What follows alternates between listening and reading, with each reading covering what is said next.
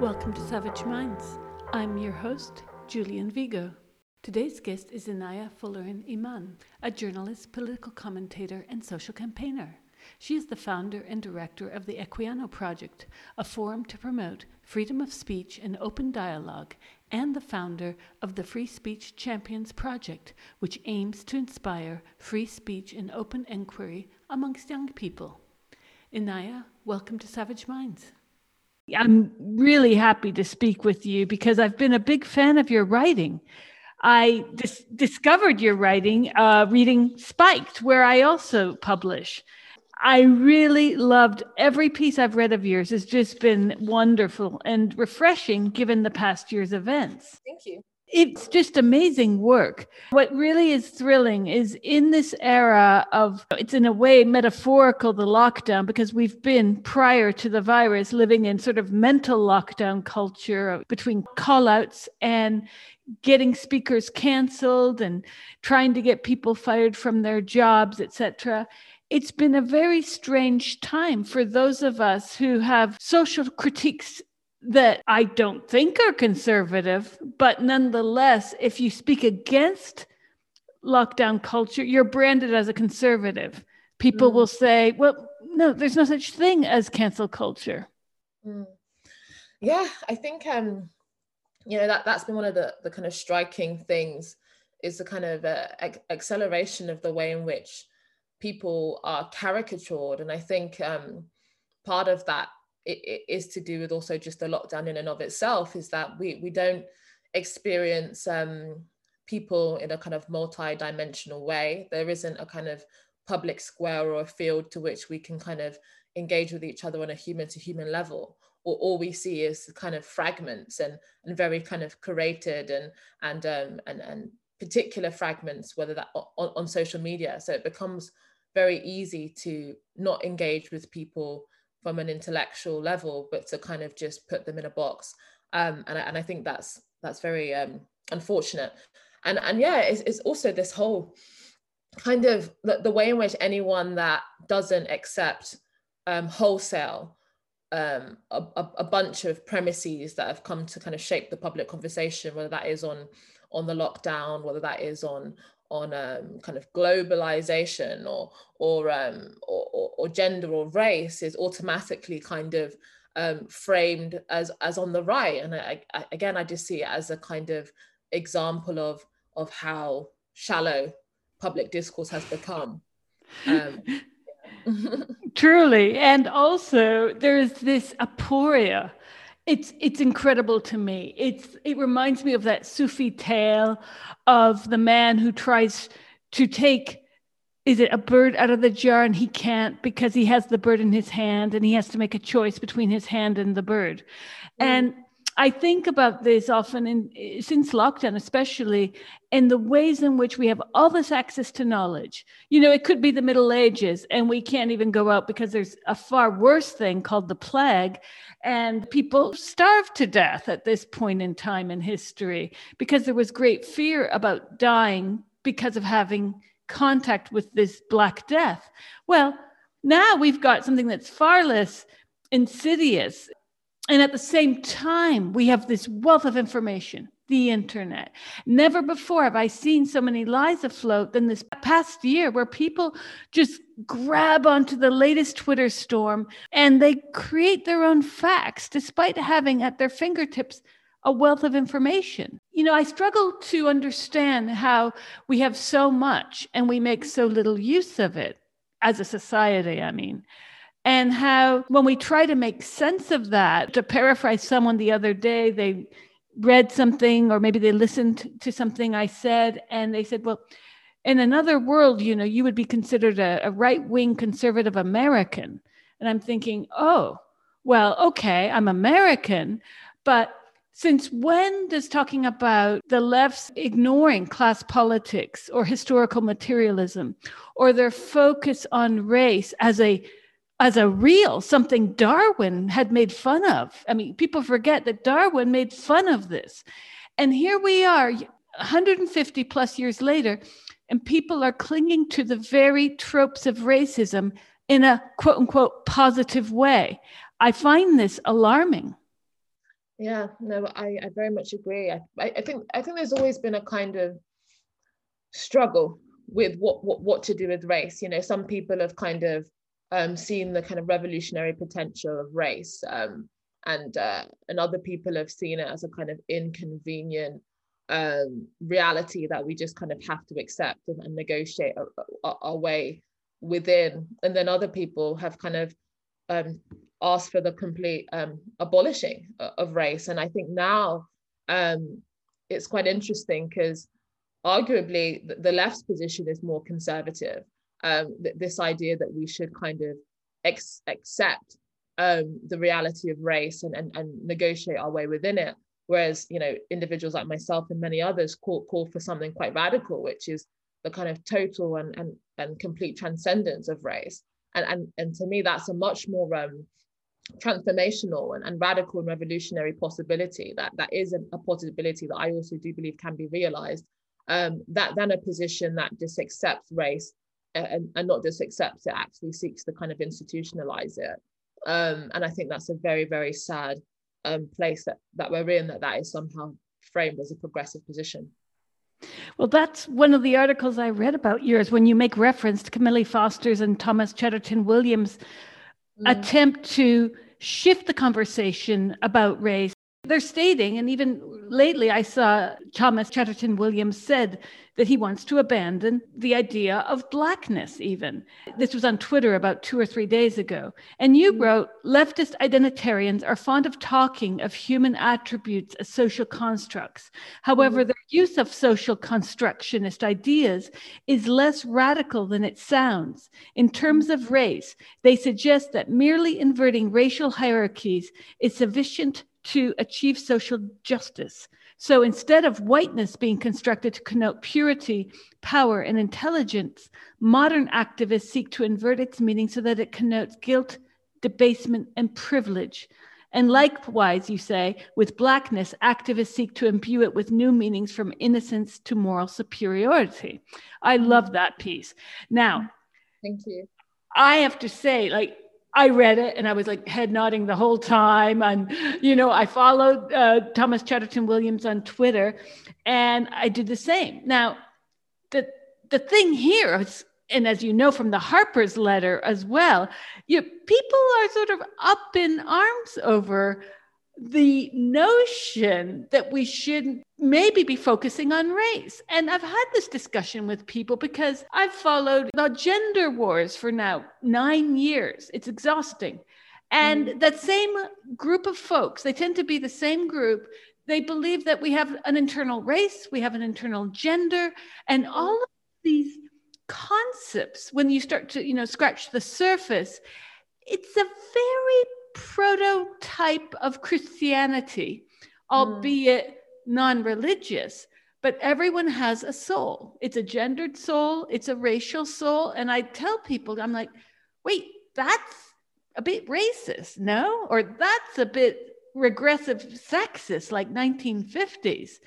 How do we shift the conversation when we have a whole body of leftists and they're totally in the woke posture still? I'm hoping that dies down, but they really believe it's onward Christian soldiers. Like if you do not buy into the goodness of, well, we saw it during COVID. I don't know if you saw what happened to Adolf Reed as well, but he tried to slap down the idea of there being some kind of proven relationship between biological determinism and COVID sickness rather than sociological determinism.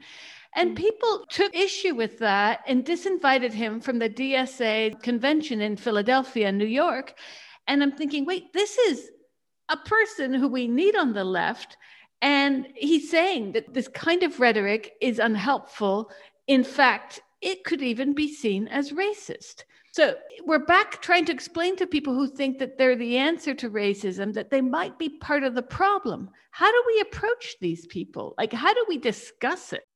Yeah, no, I think that's a really good question. I think, what you said about Christianity, I think is a really important one, because one of the quite striking things about the last few years has been actually the way in which religious ideas have essentially been kind of rehabilitated and repackaged in a new way. without the kind of possibility of actual salvation that you might get if you were a kind of religious believer. So we see that in the kind of the rituals that have just catapulted into the kind of forefront of global consciousness, whether that's kind of taking the knee, apologizing, all of these kinds of things have just, these kind of almost religious like rituals have kind of filled the gap, and also the way in which people repent for their guilt.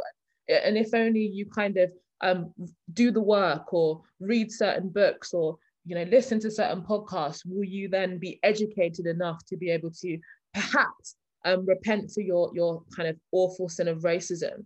And it is quite striking, the kind of parallels in the kind of fervor and the kind of dogmatism that we've actually seen in a lot of the kind of more left authoritarian ideology.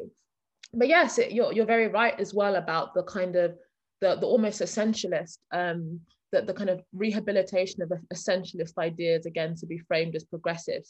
So whether that's kind of female or male stereotypes, or as you said, kind of race as something that should be reified and institutionalized, and kind of whiteness as a very distinct and separate and specific concept, as in opposition to kind of blackness as a particular set of characteristics that Black people can never escape from or transcend. And it's a real kind of, it's incredibly regressive, and there's no vision for the future.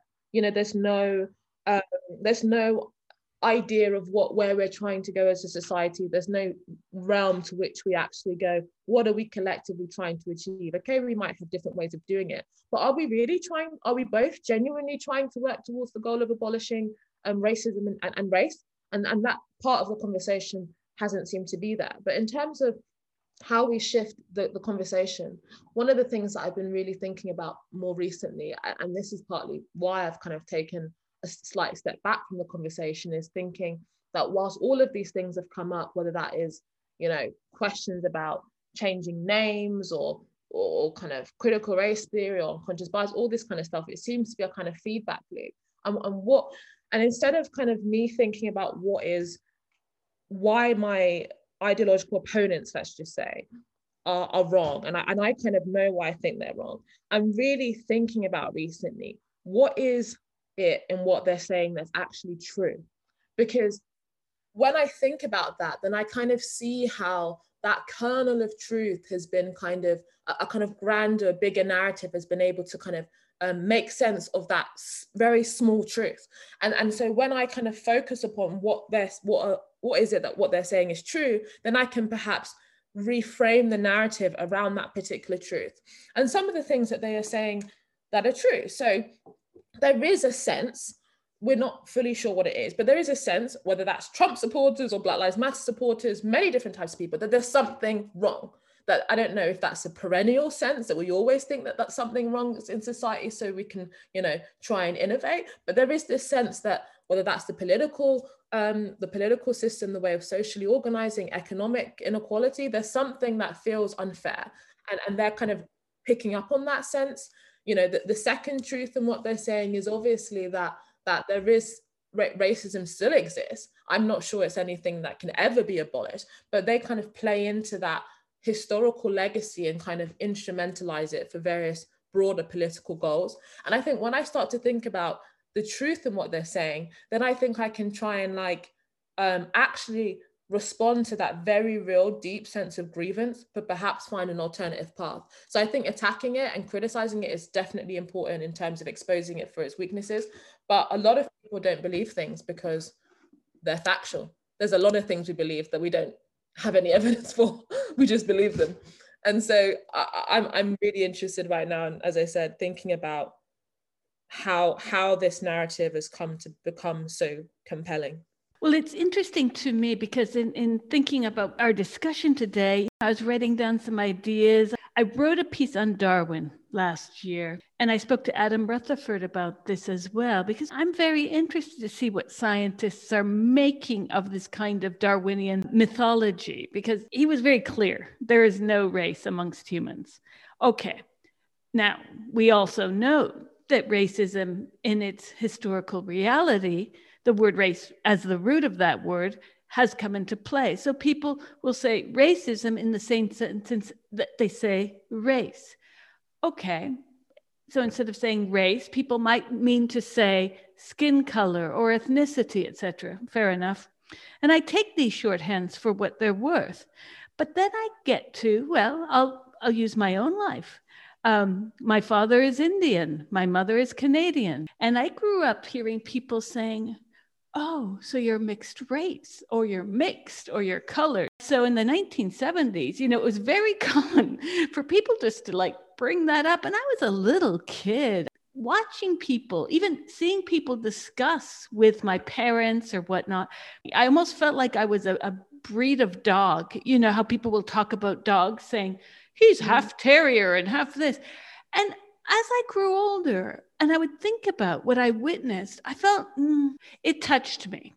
And I still am touched by this. I was thinking of this yesterday. I was in the US Army and I was in airborne school. After my first jump from the airplane, you're trained to jump, you hit the ground and everything, and you start to collect your parachute. As I was collecting my parachute, one of the men who for the previous weeks had been yelling at me, he was a black hat, basically a drill sergeant, but you say black hat in airborne school. He came up to me. He was in his 30s. Most of my black hats were, in fact, African-American. And he said to me, he said, congratulations, because I was no longer, I was a new airborne person. And he said, one question, are you black? And I looked at him and I said, no. I was a bit shocked simply because he had never spoken to me in any way that wasn't to jump to the ground and give push-ups or run faster, or, like I was given commands for these weeks before. Yeah. And I remember thinking about this. So my identity has always been a curiosity for people, even though in real life, I don't run around subtitling myself. My friends know about me and my life because we have talks just like your friends you, and then they meet your friends and your family and your sister. And, people learn about people in very natural ways. We don't run around with subtitles. So I was thinking about all this and the way in which whiteness is constructed. Because I tell you this story because at the age of 10, I moved from very white Canada, even though, again, my father is from West India. We moved straight to the South, New Orleans. And that cultural shock, and it was a cultural shock, was wow, revealing of so many things. And I suddenly found myself in a culture where that one drop identity was on full swing. If I would see, many African Americans with who were in fact albino, white skin and white afros, but there was a nomenclature all in place. If you had one parent who was black and one parent who was not, as in my case, you were black. And if you had one grandparent, and so forth and so on, the one drop rule still existed in the 1970s in New Orleans. And I'm thinking, why is it that whiteness is ultimately what's at stake here? It's being protected, when in fact, I think whiteness is a myth. This is my theory. Because when you look back in history, Inaya, there's so many examples from the way history framed Russian and Polish identity 150 years ago. These were not considered white identities at all. They were considered Oriental. Like, I'm using the words of the Orientalists, by the way. And the same thing goes for the mestizo identity. Octavio Paz writes of this in The Labyrinth of Solitude. He writes a beautiful portion. That book is dedicated to the chingada. It's this expression in Mexican Spanish where people will be like, hijo de la chingada. And chingada means a friction, a hitting, a violation. And he says that the Mexican race, the mestizo, is a product of this kind of hybridity and this violence. And he goes, it's a book on this. It's well worth the read. And I keep thinking about the way in which whiteness is always dissolved in so many societies, like in Latin America, even in Morocco. The Berbers, who are lighter skinned than the Arabs, are the more oppressed group, right? So how is it that in the West, whiteness becomes, historically, it was very protected, today, as you aptly noted in your article last year, it is that reversal whereby now whiteness is guilt, debasement, and privilege, right? And we're unable to talk about the reality of, let's say, socioeconomic concerns, class, access to power, because everything's wrapped up in this pseudo-religious guilt. It's original sin on the one hand for whites, and it's this kind of, it's a new parody of racism in a sense as well, because BLM was also hosted by myriad light-skinned people who spoke of their own guilt, but they were at the mic, right? Yeah, no, it's it's always very interesting hearing how the kind of conversation plays out internationally, because I guess, you know, from where I am in the UK, it's a lot more the whole idea of whiteness as it's kind of conceived in the kind of academic way, it is something that's been very much imported from the kind of critical race discourse and kind of whiteness studies in America. And it's really interesting seeing how kind of a lot of white people don't kind of adopt that identity, kind of self identify with the kind of narrative around whiteness and see it quite foreign, because they've frequently kind of identified themselves as kind of English or kind of like British, and seeing how the kind of hyper-racialized discourse is kind of playing out in a country like Britain, who never had kind of institutionalized kind of racial segregation, and the kind of way in which the kind of taxonomy of race it was exported very much to the colonies, but it wasn't necessarily in the same way playing out. So it's been very interesting seeing how that whole conversation has been, and that's very much the kind of the goal of the activists, as I write in that article, to kind of invert that meaning, because, you know, they are right in the sense that it historically was used to kind of subjugate. And so after kind of essentially feeling disillusioned with the progress of the civil rights movement, the kind of emergence of the kind of idea that to invert it is a better solution than to kind of accept the kind of status quo, even though myself and others would actually argue that we've actually come a hugely long way if we compare it to where we were at as a society only a few decades ago. And whiteness has always been, it's very interesting seeing whiteness become again a much reified concept, because again, if you look at the UK, you know, Irish people were not regarded as white up until very, very recently. And the conception of whiteness was a very, very specific kind of Anglo-Saxon kind of landowning idea. And actually, you know, working class white people in Britain were actually often racialized as something other than white. And so, yeah, seeing activists now encompass whiteness in such a broad way and seek to divide people in a hierarchy based off of their kind of proximity to whiteness, and mean that hierarchy must denote so many things about themselves, is a very sad thing. And you know, so much is being challenged and broken down by that very idea, because as I've said in other interviews, you know, according to this hierarchy, you're never a full human being.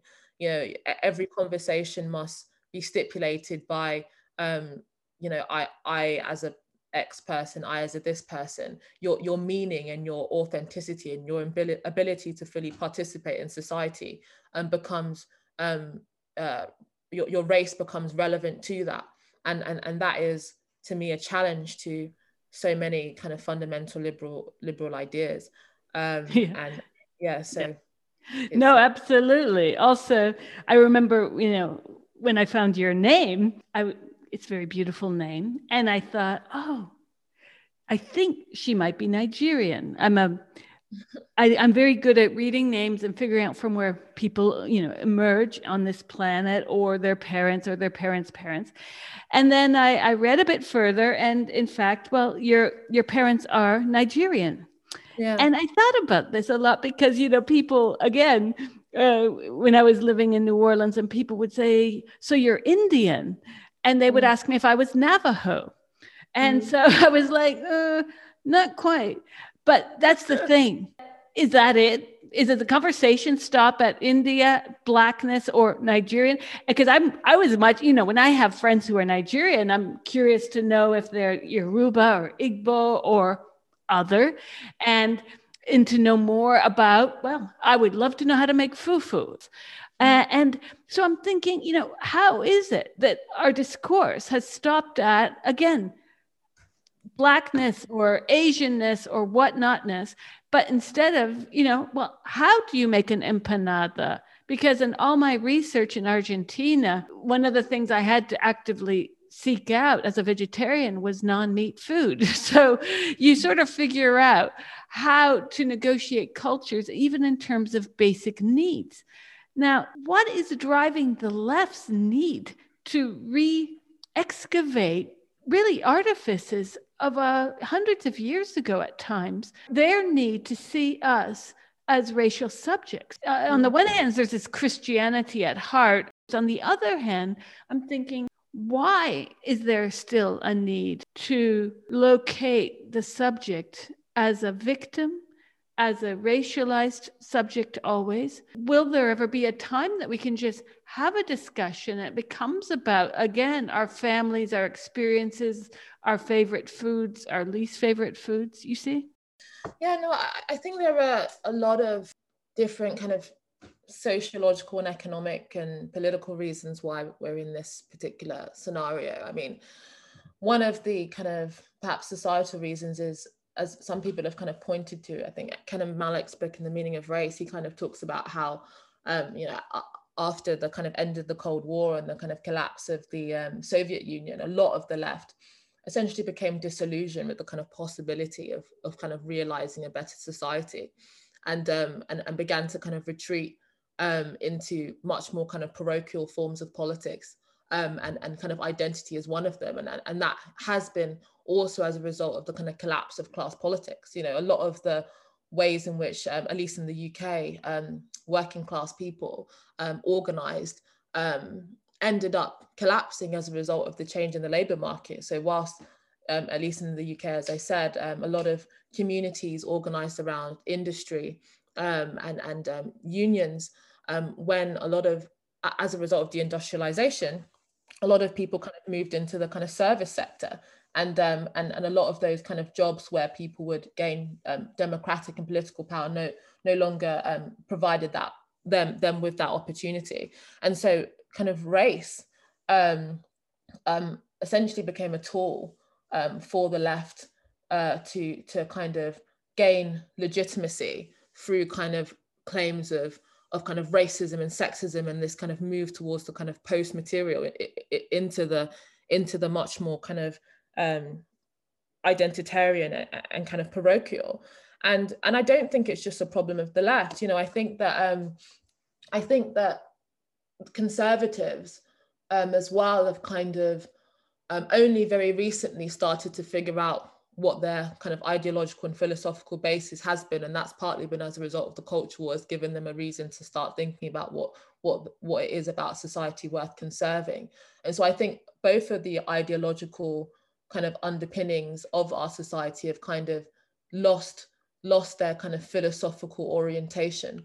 And I think there's also something broader than the left that's actually happening. I think that I think there is a kind of changing view of the subject. I think that increasingly, not just from a left perspective, we are viewed as kind of not courageous and heroic and human beings that endure. We're viewed as kind of fragile, vulnerable, that there's a kind of therapeutic conception of human beings that are never fully actualized adults. Adulthood is a kind of something to fear. We look to children and the young to kind of tell us how to live in our society.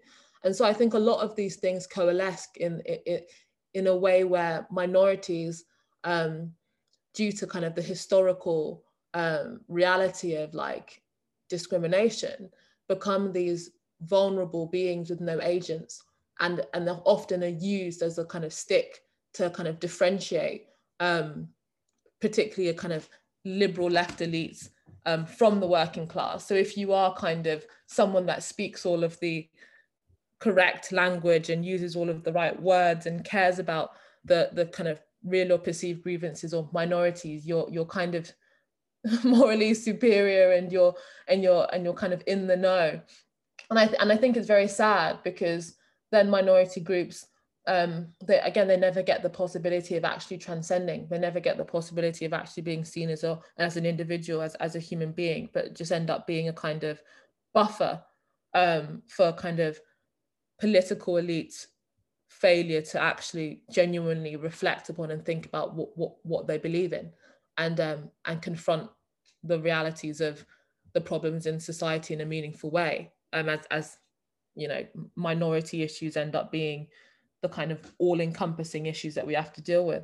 And I think and so yeah, I don't know how we move away from this point. I mean, you kind of mentioned earlier the Harper's letter, and I think that letter was very telling, because even people that are pretty much in elite levels of institutions, Harvard and world-class authors and journalists, elites essentially were unable to stop this kind of impending cultural revolution.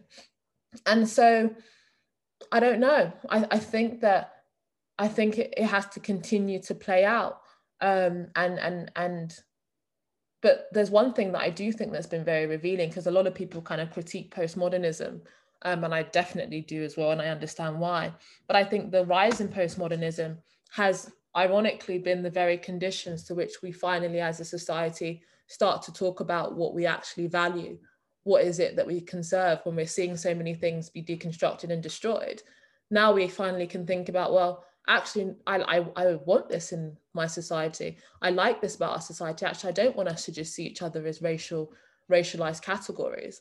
And so actually the kind of the problem that we are now all awakened to, in some senses, is now helping us to actually navigate what it is that we actually do want to take forward and conserve. And I think that conversation is going to continue to go on.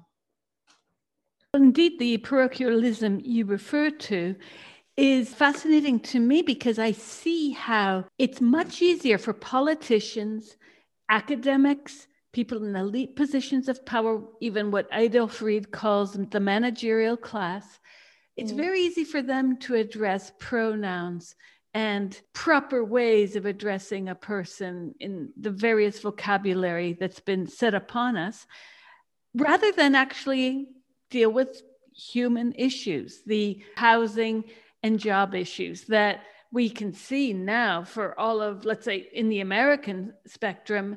Biden's talking about peace and the horrors of Trump's detainment of children at the border. And yesterday we saw, well, he's done a rinse and repeat of that. And he's also torn down his promises about peace in Syria.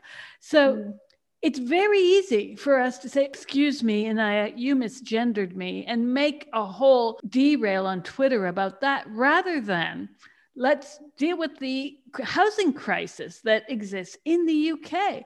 I remember when I was living in central London, I was living the last couple of years in the waterways. I was on a narrowboat, and I can't tell you how much homelessness I saw from the narrowboat. It was incredible. Yet Corbyn and his cronies were more concerned about appeasing gender identity. How can Labour leaders in the UK square the two? And I don't think that pronouns are in the same universe or solar system as housing and poverty and meals. How did that evolve in the UK, that what's passing for left seems to be a tie-dye of the right or something? It's very bizarre to me. Yeah, no, I think it's really, really interesting. And I've been recently reading a few Marxist critiques of cancel culture. And there's some really compelling ones when some sections of the left are even denying that cancel culture even exists.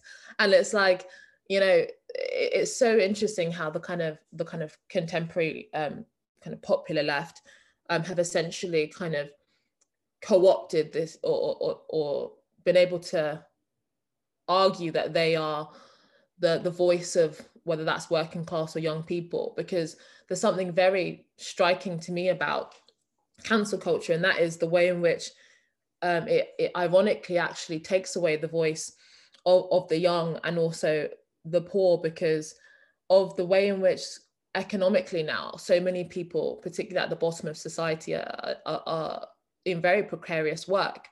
And so actually having a situation where you don't have job security, and your job now can no longer be got rid of by virtue of you slacking at your job, but now expressing a completely widely held and legitimate opinion, only adds the layer of precariousness that young people and people at the bottom of society experience, and therefore they end up either self-censoring or not saying anything at all, out of fear of the kind of social or economic consequences, thus actually handing more power to economic elites who can't be cancelled essentially because they have, they've got money, they've got influence, they've got contacts, they've got networks, and they'll always find a fallback. And so the people that actually get harmed the most by the kind of hypersensitivity around words and language are the very people that the left claim to actually want to be acting on behalf. And so it's a very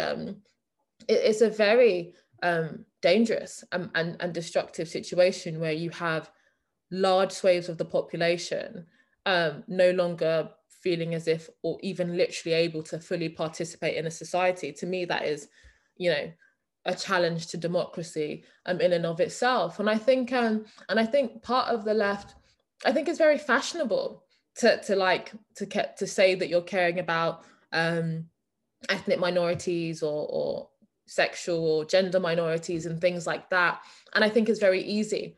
And I think a lot of people at the moment would much rather do the thing that makes them look right on than actually do the hard and often arduous work of actually improving people's material lives. And so the fact that Jeremy Corbyn or whatever kind of mainstream political left party does when it comes to focusing on kind of minority issues to the detriment actually oftentimes of the majority, I think it's just a reflection of a kind of a failure of ideology, a failure of an ability to actually confront the world as it is and make sense of it as it is. And I think it's very sad, because whilst that goes on, the social problems continue and actually often get worse now that we're in such a situation as this kind of global pandemic. You're listening to Savage Minds, and we hope you're enjoying the show. Please consider subscribing. We don't accept any money from corporate or commercial sponsors, and we depend upon listeners and readers just like you. Now, back to our show.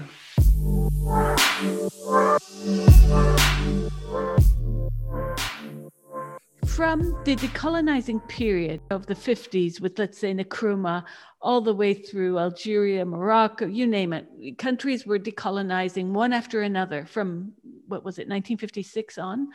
And what has taken its place in the last 20, 30 years has been the rise of NGOs.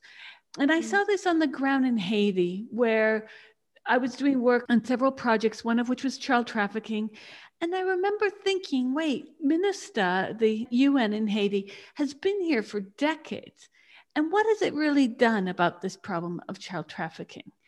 And so then I got to reading a great book called The Lords of Poverty, which was written years ago in the early 80s, a book I had really wished to have read earlier than I had, because it deals with this way in which Western countries have taken it upon themselves to cure the poor, the starving, all these other countries that they see in need of them. And over the past year, I've thought a lot about the Lords of Poverty and the way in which, even BLM and other movements have taken that same posture towards, oh, but they just need us to speak for them. And when I say BLM, I'm talking about, you know, the ringleaders. I'm talking about people who are cashing in on this, who are not themselves disenfranchised or poor, not themselves in prison unjustly, et cetera, et cetera. Again, this is not to say that there is no violence and no racism, et cetera, but how is it that we know that there's been this kind of sleight of hand between missionaries in various parts of the world to now NGOs replacing the missionaries to continue the mission? And we're seeing this brought home. In a way, I view a lot of the protests last year and the way that people talk about structural racism, you know, because they can never define it. It's this way, as you said earlier, of the individual inserting him or herself into this framework of, I'm cool, you know, I'm woke, don't touch me.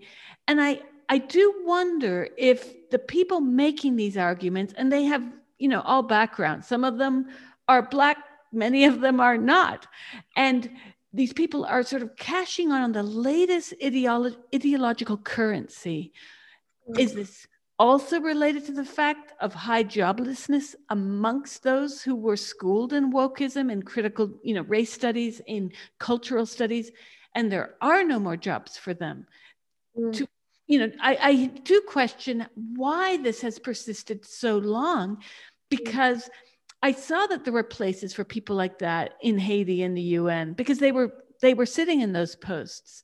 But clearly there are more people educated in woke institutions who don't know what to do with that education. When you leave an institution, even with a, you know, a bachelor's degree, and you've been taught that racism is everywhere, that post-colonial struggle has to continue, you're sort of left with the record skipping a beat constantly. Like there's no end to the song. It will just constantly go over and over the same thing. And I fear that that's what's happening to us. In many countries where we want to speak for the poor and the downtrodden, the disenfranchised, we're creating the myth of the poor, etc., even though they do exist in reality. But there's a kind of usurpation of this image of these people to make jobs happen, to create more NGOs, to create more startups, and to click on to donate to this cause. And what's happening to the actual disenfranchised? You know what I mean? No, I think you actually make a really good point. And again, it kind of touches upon what I said earlier. I think there's two really interesting aspects of kind of the identity politics, which is the way in which it is kind of used as a radical form of differentiation from like the so-called lower orders, as that's how they treat them. And so, yeah, you know, with the language and the books and all of this kind of stuff, you become a part of this kind of priestly class. And you are right to touch upon whether or not this has anything to do with the fact that a lot of young people kind of don't have jobs and are graduating in a much more precarious economic climate. So this is a way of signaling your class, your higher class, by knowing all of the latest kind of fashionable kind of ideological trends. But it also is now become a very booming industry. I mean, the kind of absolute explosion of the kind of so-called diversity and inclusion industry, with whether the consultants and all of those things, it really has bolstered, as you mentioned earlier, the kind of managerial class who now have a new way of disciplining staff. It's a very disciplinary regime, where you know, kind of going into people's psyche and re-educating you into correct thinking, and you can be reprimanded if you don't score high enough and on various different tests. And this is a real shift in, and the consequences are very significant. The kind of breakdown of the separation between the public and the private sphere, how your workplace is now also the domain of kind of has become politicized. And again, this is another interesting thing, the way in which the left have turned, which is kind of exported social transformation to the capitalist classes, who they're now the vanguard of social transformation and kind of ending racism and all of these kind of social ills, and it is now encompassed on, is now responsibility of the economic elites to kind of do away with us. And I think that tells us something about the ideology, that it's essentially an elite ideology, and it doesn't actually challenge anything. It doesn't really reach anyone in a very, very distinct and meaningful way. And whilst all of this has happened, none of the suggestions I've personally heard from the kind of left modernists is the kind of to actually improve the material life of people. It's all been a kind of a lot of it's been a veneer, and I think it's very sad. And I think, but interestingly enough, I think a lot more people are kind of switched on to that reality, and that's one of the, I guess, to some extent, positive things, if you can call it that, from the last year, where a lot of more heterodox voices, so to speak, have emerged to kind of make sense of how the narrative that we've been kind of fed isn't actually stacking up to reality. And we even saw that as recently as the kind of the end of last year, that the election, or whatever people's thoughts are on who should have won, what was very striking as an outsider, and this is something that happened in the UK as well the year before, was that actually Trump had gained amongst ethnic minorities.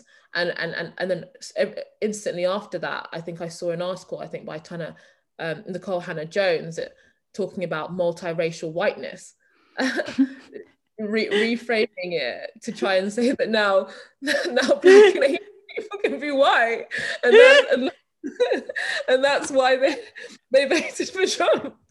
And so we can see that it just doesn't stack up. And so hopefully more of that kind of rude awakening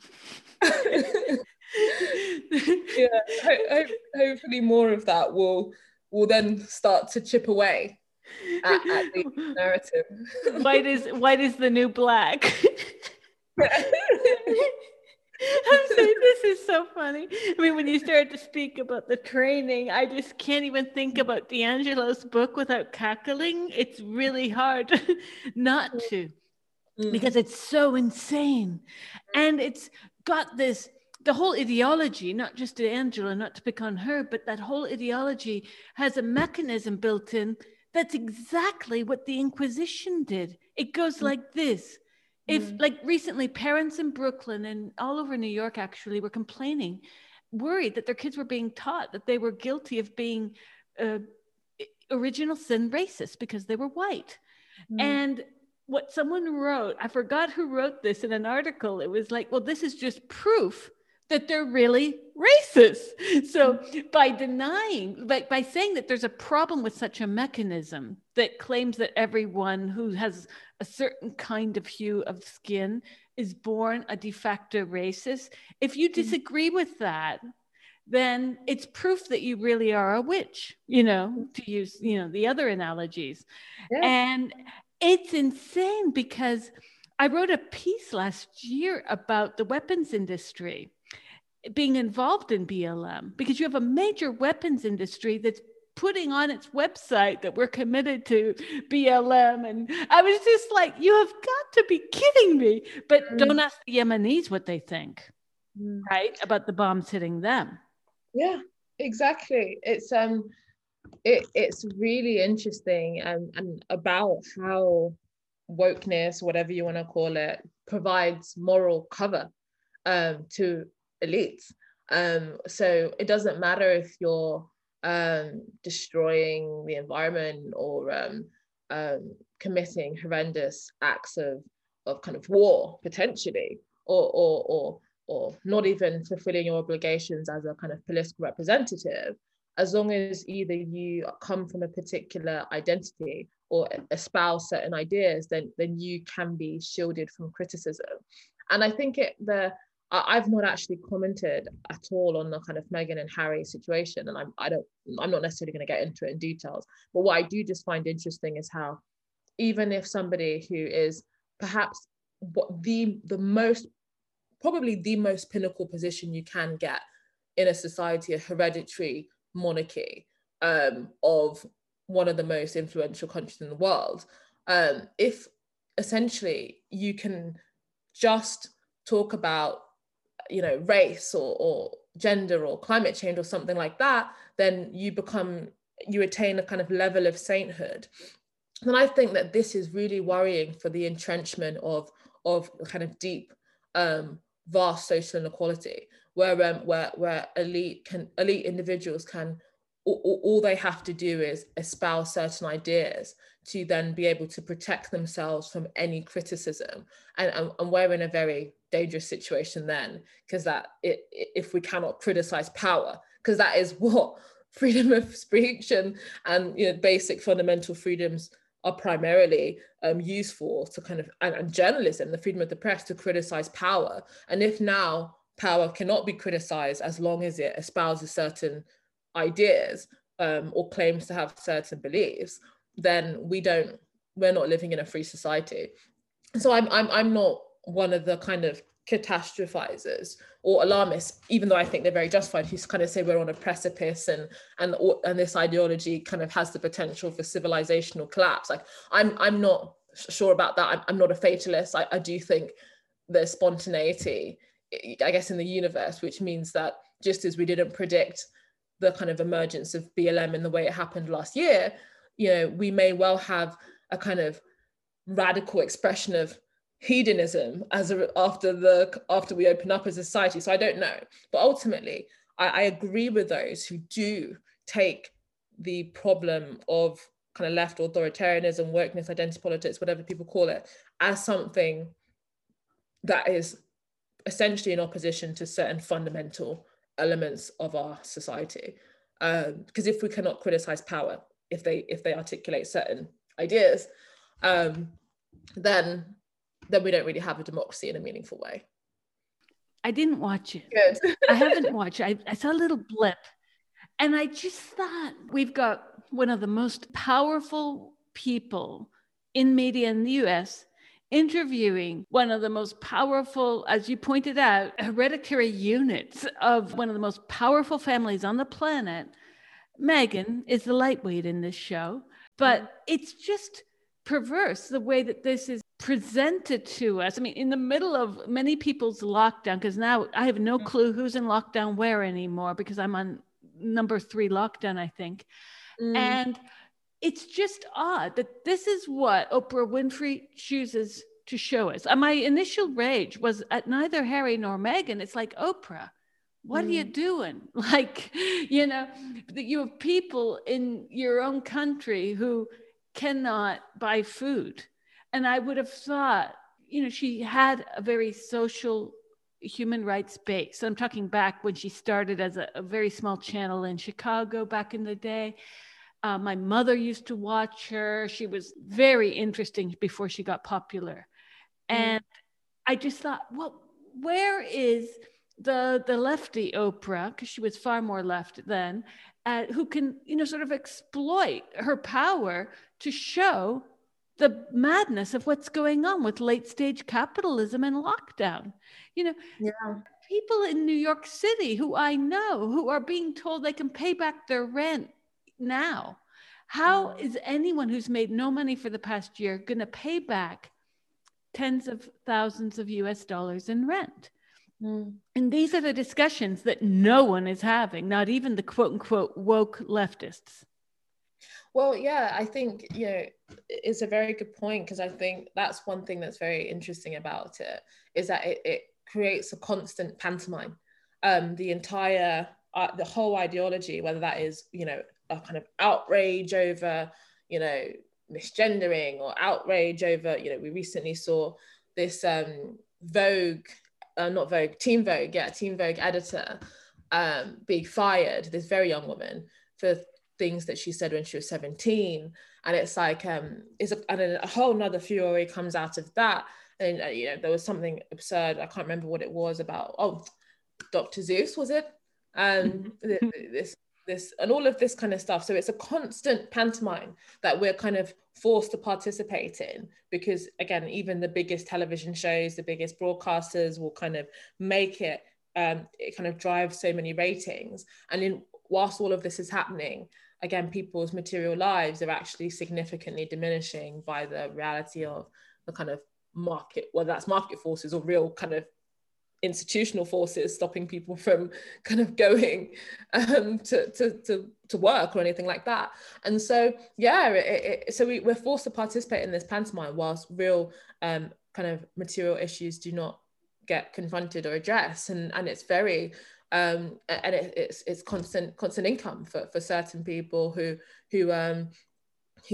again can continue to say all of the right things and get the magazine covers. I mean, there was a woman, a transgender woman called Monroe Bergdorf, who got on the cover of Time magazine, which was astonishing to me, because most of what she said has been really, really, really shallow and just not very thought through, and it ends up benefiting a very, very, very small minority of people, and we're all kind of forced to engage in this, and so I think that how we deal with it, I don't think many of these institutions are completely lost. Some people do think, whether that's the New York Times or CNN or anyone else, is just completely captured ideologically, that they're kind of hopeless. And I think that may be a possibility. I don't know, but I do think that we're going to have to start making uncancelable institutions where actually the values that they are set to actually fulfill, whether that's free and open ideas, courage, bravery, kind of rigorous pursuit of truth, are at the heart again. Because to turn the steering wheel is going to be, I think, probably much harder than actually starting to create new things. Certainly, I completely agree. I mean, your reference to the Teen Vogue editor, her name is Alexi McCammond. What struck me is the Moebius strip that was created there as well, because she was involved like last week in a call out. Recall that? She had called someone else out at Vogue. They lost their job. Then she's called out. And then this made me think, well, if everyone's calling everyone out, like you and I potentially in 50 years might be called out because we used an article, maybe the article "the" goes out of use. It's considered that it's murdered already 5,000 people. Who knows? And I mean, I'm being facetious here, but in a way, purposefully, because where do we stop the madness? Like, remember when Kevin Hart, he was deplatformed from hosting maybe the Oscars? And I just think, give it a break. I mean, I'm gay.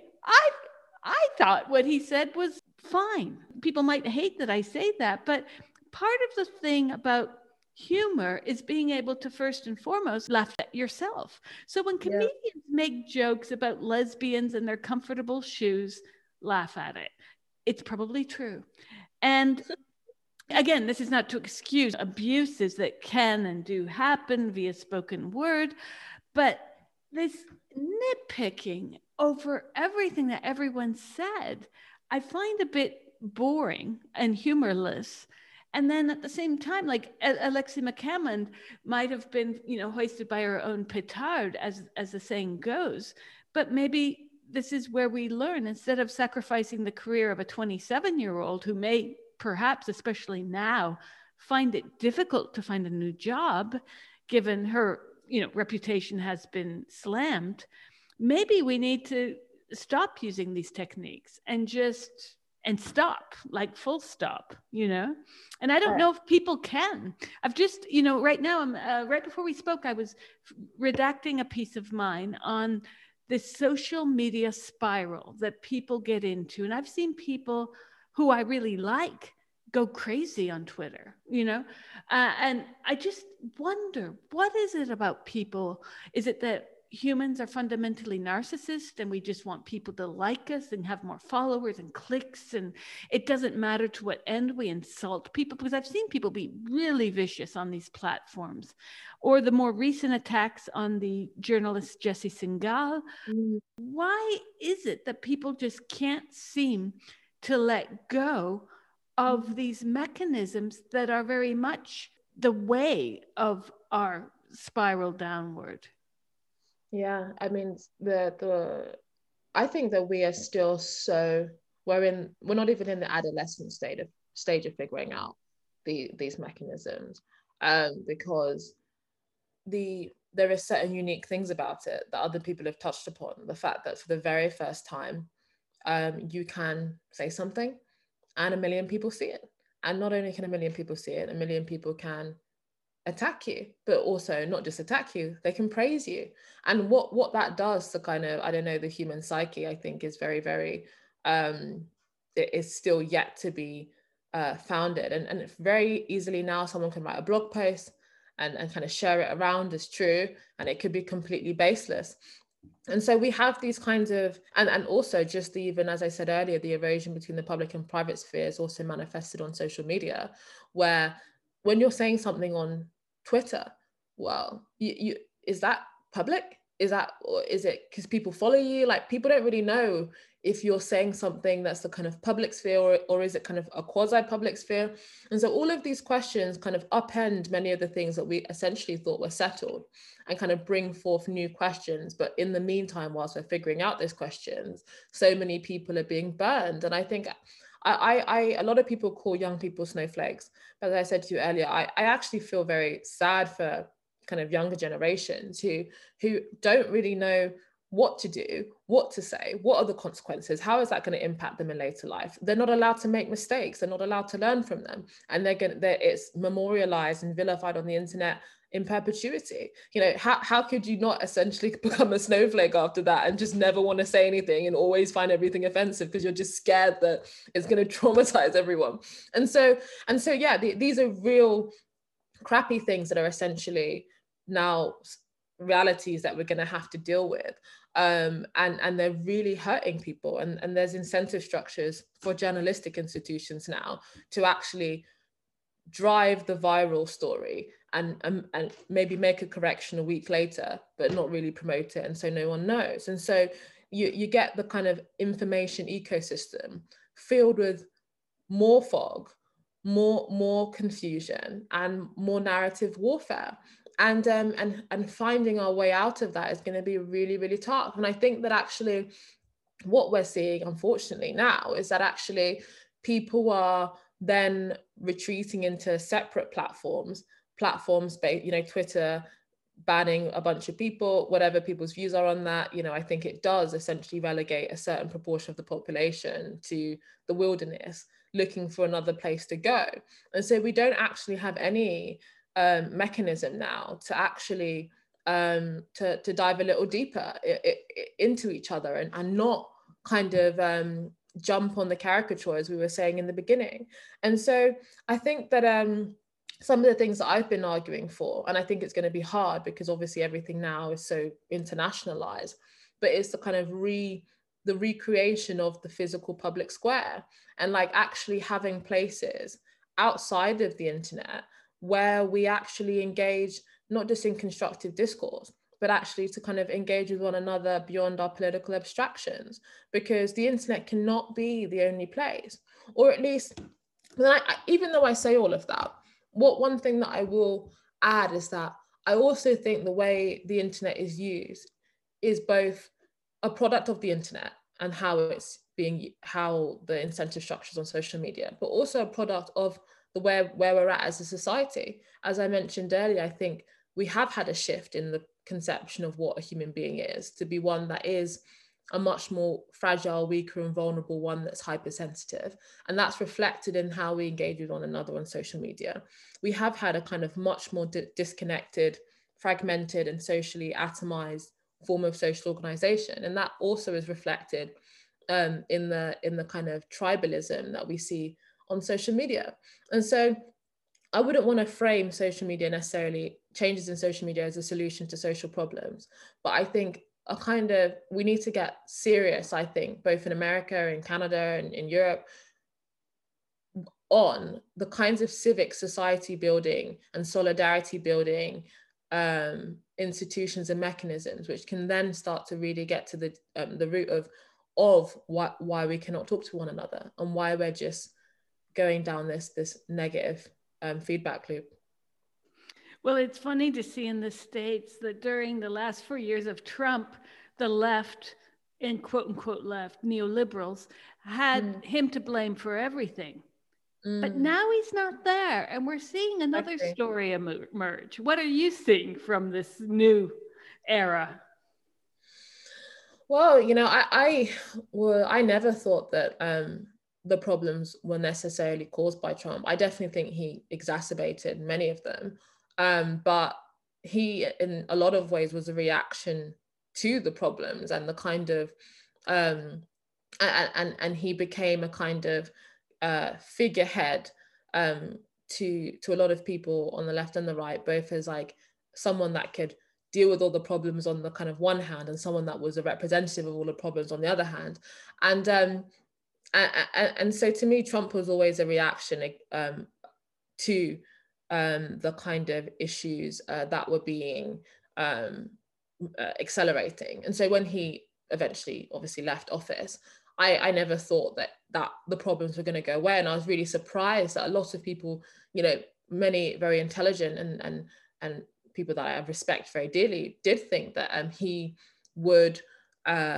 him going would somehow be the end of some of these problems. And I do understand some who think it at least gave a release, insofar as we weren't 24/7 talking about the president and things he was saying and all that kind of stuff. But I never ever thought that he was necessarily the root of them. And so now that he's gone, perhaps it might be an opportunity, I don't know, to actually really become honest about it, because you can no longer blame him. And you can really see it for what it is. And the fact that 30% of the population is essentially disenfranchised by being removed off of the internet. The fact that Joe Biden has very much part and parcel accepted the kind of neoliberal, kind of hyper socially liberal ideology, and that will likely become further institutionalized. And the fact that we may see a re-emergence of the kind of military industrial complex and the kind of American incursion into foreign overseas territories will then call into question the morality of many of these ideologies and how they provide moral cover. So Trump leaving may be an opportunity for people to see that actually he exacerbated the problems, but he wasn't necessarily, in my personal opinion, the cause of it. And maybe we might get more honesty now. I was thinking of the piece you sent me. Thomas Frank's Liberals Want to Blame the Right-Wing Misinformation for Our Problems.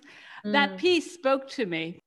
I think some of the promises of, let's say, what happened last year in the States, or the failed attempt to cut and paste BLM in the UK, has revealed that culture is real, that you can't just copy and paste American racial history onto the UK and call that a success at the end of the day. Yeah, no, I think you're so right. And, again, as I said, I think now, hopefully, we can actually people will start to reflect, as I said, about the whole multiracial whiteness point. Well, a lot of people are going to read that and just think, that doesn't really make sense. And so I think people will have to reassess the narratives that they've been using to make sense of the world and see that they're not actually stacking up. And yeah, the whole the conversation in Britain has definitely been shifting. It's still got a lot of challenges, but a lot of people have now been rethinking the kind of importation of the Americanized experience. And an example would be we have a festival in Britain called the kind of Notting Hill Carnival, and when the famous singer Adele a few months ago wore some kind of Jamaican carnival clothes, a lot of African-American kind of anti-racist activists were calling her a cultural appropriator. And everyone in Britain was essentially horrified to hear that, because actually it, Britain, when the kind of West Indians came to the UK in significant numbers in the mid 20th century, one of the things that was created in order to integrate people was the Notting Hill Carnival. And it was meant to be a fusion of kind of Caribbean culture and British culture. And so white people in Britain very much participate in the kind of Caribbean festivities, and it's something that a lot of people are very positive about. And so when that was actually something that was regarded as a force of good and a force of integration and kind of cultural fusion. And so when a bunch of Americans basically accused Adele of cultural appropriating, it was a very big revelation to a lot of people that actually you can't import these things wholesale, and actually they don't fit with this historical and cultural specificities of the UK. And that's a very rich and very important history and tradition, that and any kind of cultural shift must take into account those specificities. And so, yeah, I think now I don't think the dust is fully settled. I think by virtue of the lockdown, I think the lockdown in and of itself creates the conditions for pressure cookers that end up spilling out. So I think until we actually even just open up fully as a society, we're still going to see these massive flares of kind of tension and ideological warfare. Essentially, we've had one in Britain very, very recently in the last few days. And so until those kind of pressures are released again, I think we're going to continue. But that kind of fundamental ideological struggle that some people call the culture wars, it is something I think that gets to the heart of what is a society, what is the relationship between state and citizen, what does it mean to be a human, what are our obligations to one another. I actually think that the so-called culture wars is actually a very fundamental struggle, and a very fundamental philosophical and intellectual kind of discussion that's happening. And I don't think we're necessarily at that fundamental level yet. I think it's still very much at the level of, is this factually correct? Is that not factually correct? But actually, I think the question is much deeper, is like, where are we going as a society, and why are we in this position, and how do we get to where we want to go? So yeah, it will continue to go on. Could you tell our listeners about the Equiano project that you found and direct? Yeah, so I founded the Equiano project in August last year, and it was something I wanted to do for ages, but obviously the kind of BLM protests gave it a sense of urgency. And the project essentially aims to promote and advocate and argue for a kind of form of universalism and humanism. And what I mean by that, the universalism is essentially that certain principles are kind of universal. And I do believe that, such as kind of human dignity and kind of freedom of speech and human agency. And the humanism is less a kind of, it's not a religious, anti-religious perspective, is actually one that articulates the individual capacity of each human being to kind of transcend their own circumstance and take responsibility for their life. And its focus is on race, culture, and politics. And it's essentially an alternative vision to the narrative of parochialism, of intersectionality and sectarianism, and the narrative of that degrades human agency and sees us as fundamentally in a kind of warfare between different racialized categories. And that's kind of what we do. And it's been really amazing since we launched in August last year. It's now become much bigger than what I had originally hoped. And there's been thousands of people that have reached out to us, just so thankful for an alternative perspective, an alternative vision. And we kind of go into schools, we go into community groups, we publish articles, we publish reports, we publish artwork, and book reviews. And it's my hope is for it to essentially be a hub for both heterodox and curious thinkers and open-minded people who are interested in a much more positive and unifying vision that actually is solution oriented, and that includes all people. It's not a space where it's about you as a Black person or you as a white person. You know, our individual humanity is what we bring to the table. And just quickly, it was named after a former slave and writer and abolitionist in the 18th century in the UK called Olaudah Equiano. And the reason I named it after him was because, again, a lot of the time in Britain, we kind of center African-American experience and don't always focus on the kind of the Black Britons that have been in the UK for hundreds of years. And he emphasized, even during the time of slavery, the importance of moral virtue, and he showed extraordinary bravery and courage, even in the face of profound adversity. And to me, that's a compelling story in the face of a society that has never been more, at least, never been more materially wealthy. We have so many middle class and upper class people complaining about how terrible their life is. And so that's essentially what the Equiano Project does. And the mission is to create an alternative narrative.